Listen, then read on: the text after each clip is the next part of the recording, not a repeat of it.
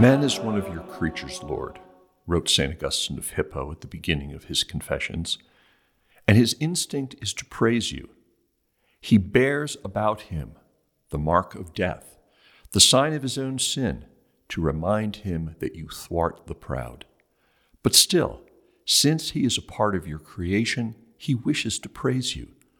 The thought of you stirs him so deeply that he cannot be content unless he praises you, because you made us for yourself, and our hearts are restless until they rest in you.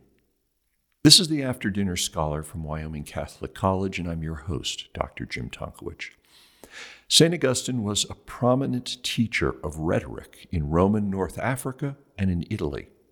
Despite his success, he was restless and constantly casting about for what was true until he found his rest through faith in Christ.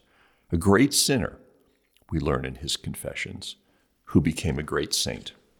Dr. Daniel Shields, a theologian, is attending sophomore humanities this semester and has been reading through the Confessions with Dr. Glenn Arbery and our students. I asked him what he personally finds compelling about the book. I think firstly is that Augustine is so passionate. It's clear that he is profoundly in love with God, and he kind of catches you up into that love as you read the book. I think secondly, after his passion, it's that so many things are woven together, right? Philosophy, theology, scripture, but also poetry, literature, right? Eloquence. It's a biography. Psychology, spirituality. Yes. And it's all woven together, right? This program is all about integration, and this book is integrated. It makes things like philosophy and theology a lot more compelling to our students, I would think. Some of them, like most people, can have a difficult time with systematic theology, right? Sometimes it can seem really dry, right? But when you read Augustine's Confessions, one sees how important in his own personal life and journey towards God, these ideas that one learns in systematic theology and that one learns in philosophy. And you could also see the service that things like literature can be put to for God. Years ago, I spoke about the Trinity. When I got to the end of it, and I said to people, isn't theology wonderful? I mean, this is not just up in the air stuff. This is heart stuff. Yeah, that's great. Well, as soon as he gets started, Augustine, in 3 short, very dense paragraphs, asks and answers some of the deepest questions about God. How shall I call upon God for aid? What place is there to me, to which my God can come? How can I contain you? How can anything contain you? And on and on. What are we to make of this blast of questions? Yeah, the opening chapters of the Confessions are really give you a kind of a preview of what's in the book as a whole, right? The sorts of things that Augustine is wrestling with throughout his life, and a preview of the answers that he comes to, right? But these questions are the questions that everyone has, right? And he says, right, for thou hast made us for thyself, and our hearts are restless till they rest in thee, right? Probably the most famous line in the Confessions, right there in the first chapter, right? So he's expressing this desire for God and for union with God, and everyone has this desire, whether they realize it or not. And many people who do realize it then have the question, well, how can I get God? Right? How can this desire be satisfied? And it's a difficult question that everyone has to wrestle with. If someone longs for his friend whom he hasn't seen in many years, he knows how to satisfy that desire. He might call him up on the phone and have a conversation with him. Or, as that doesn't fully satisfy, right, he might go to the great lengths of getting on an airplane and traveling across the country to see his friend, like makes space in his calendar for that, and journey to him, and then be in his presence and speak face to face with this person, right? But you can't exactly do that with God, right? There's this longing to be with him and to be united to him on this personal level, but you can't just get on an airplane and go there, right? Because he's not bodily, right? And so Augustine wrestles with this in the beginning, right? Isn't God everywhere? Don't we believe that he's everywhere? So if he's everywhere, shouldn't he already be here where I am?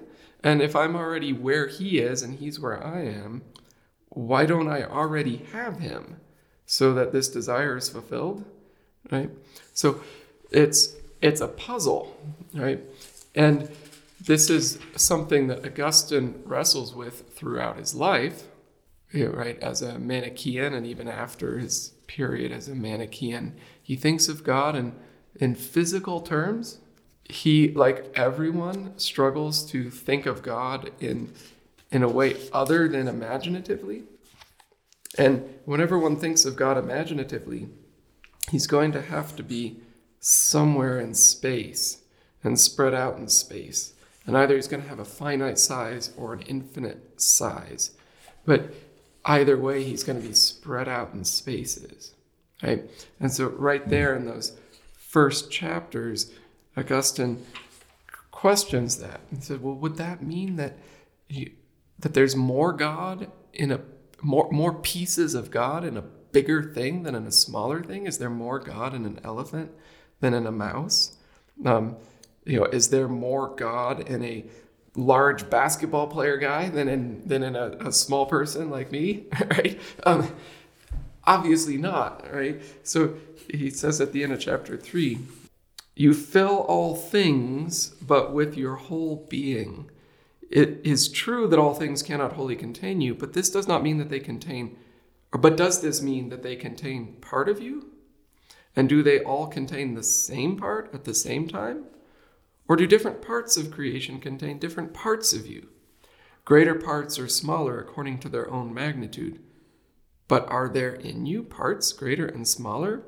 Or are you not in every place at once in the totality of your being? Well, yet nothing contains you wholly. Right?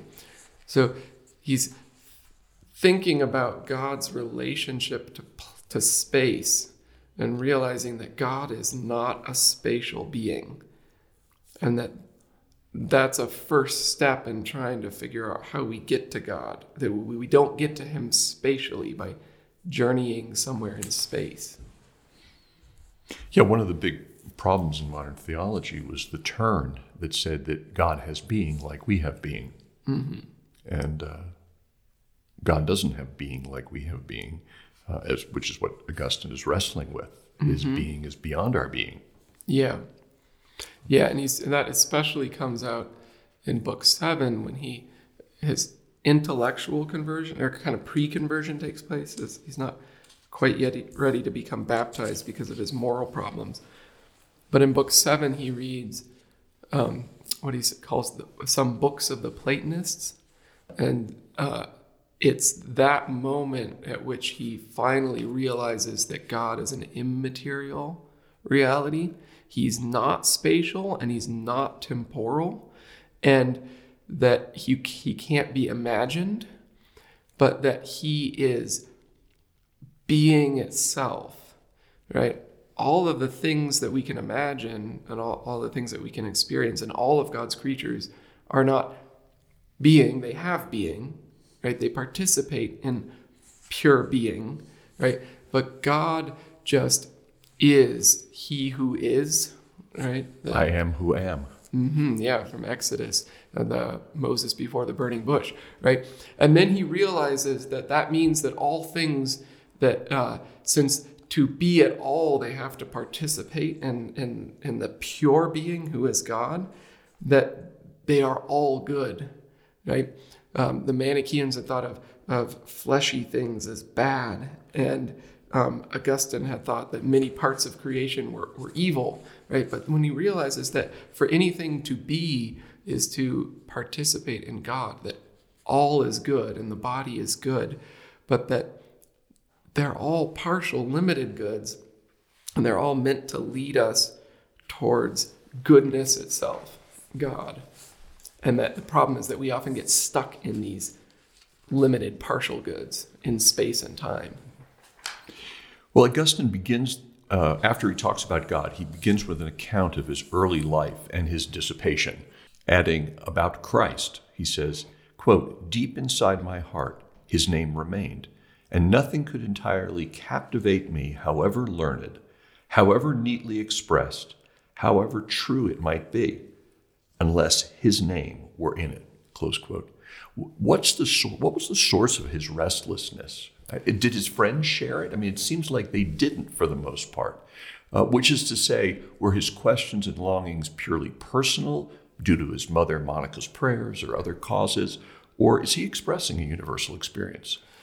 I think it's got to be a little bit of both, right?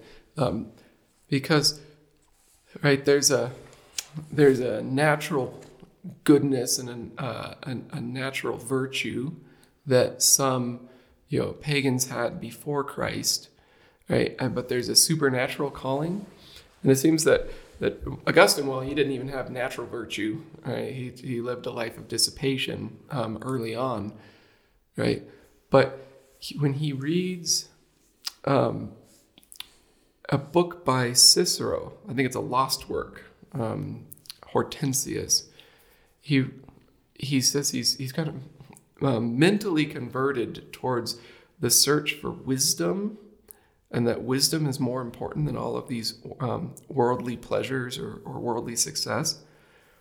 But even though Cicero kind of makes such a huge impact on him, right? He says, I couldn't just dedicate my life to philosophy because the name of Christ wasn't in it, right? And he explains that Monica had, although not baptized him, interestingly enough, and there's a story there, right?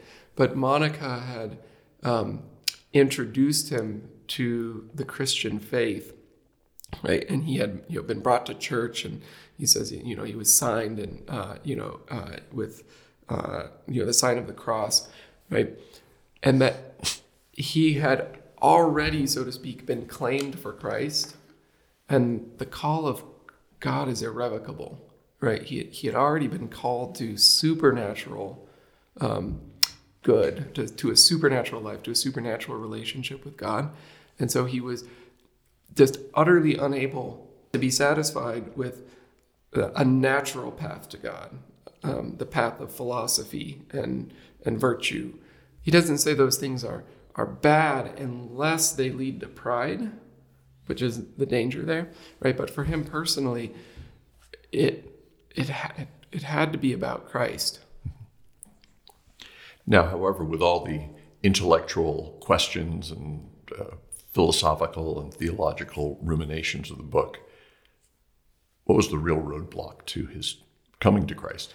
Well, the biggest roadblock certainly was his sexual addiction, right? And he really speaks of it in those terms, as if had become uncontrollable. But certainly he was also blocked by worldly ambition, the desire to be successful and well respected by his contemporaries. But also he had intellectual roadblocks, right?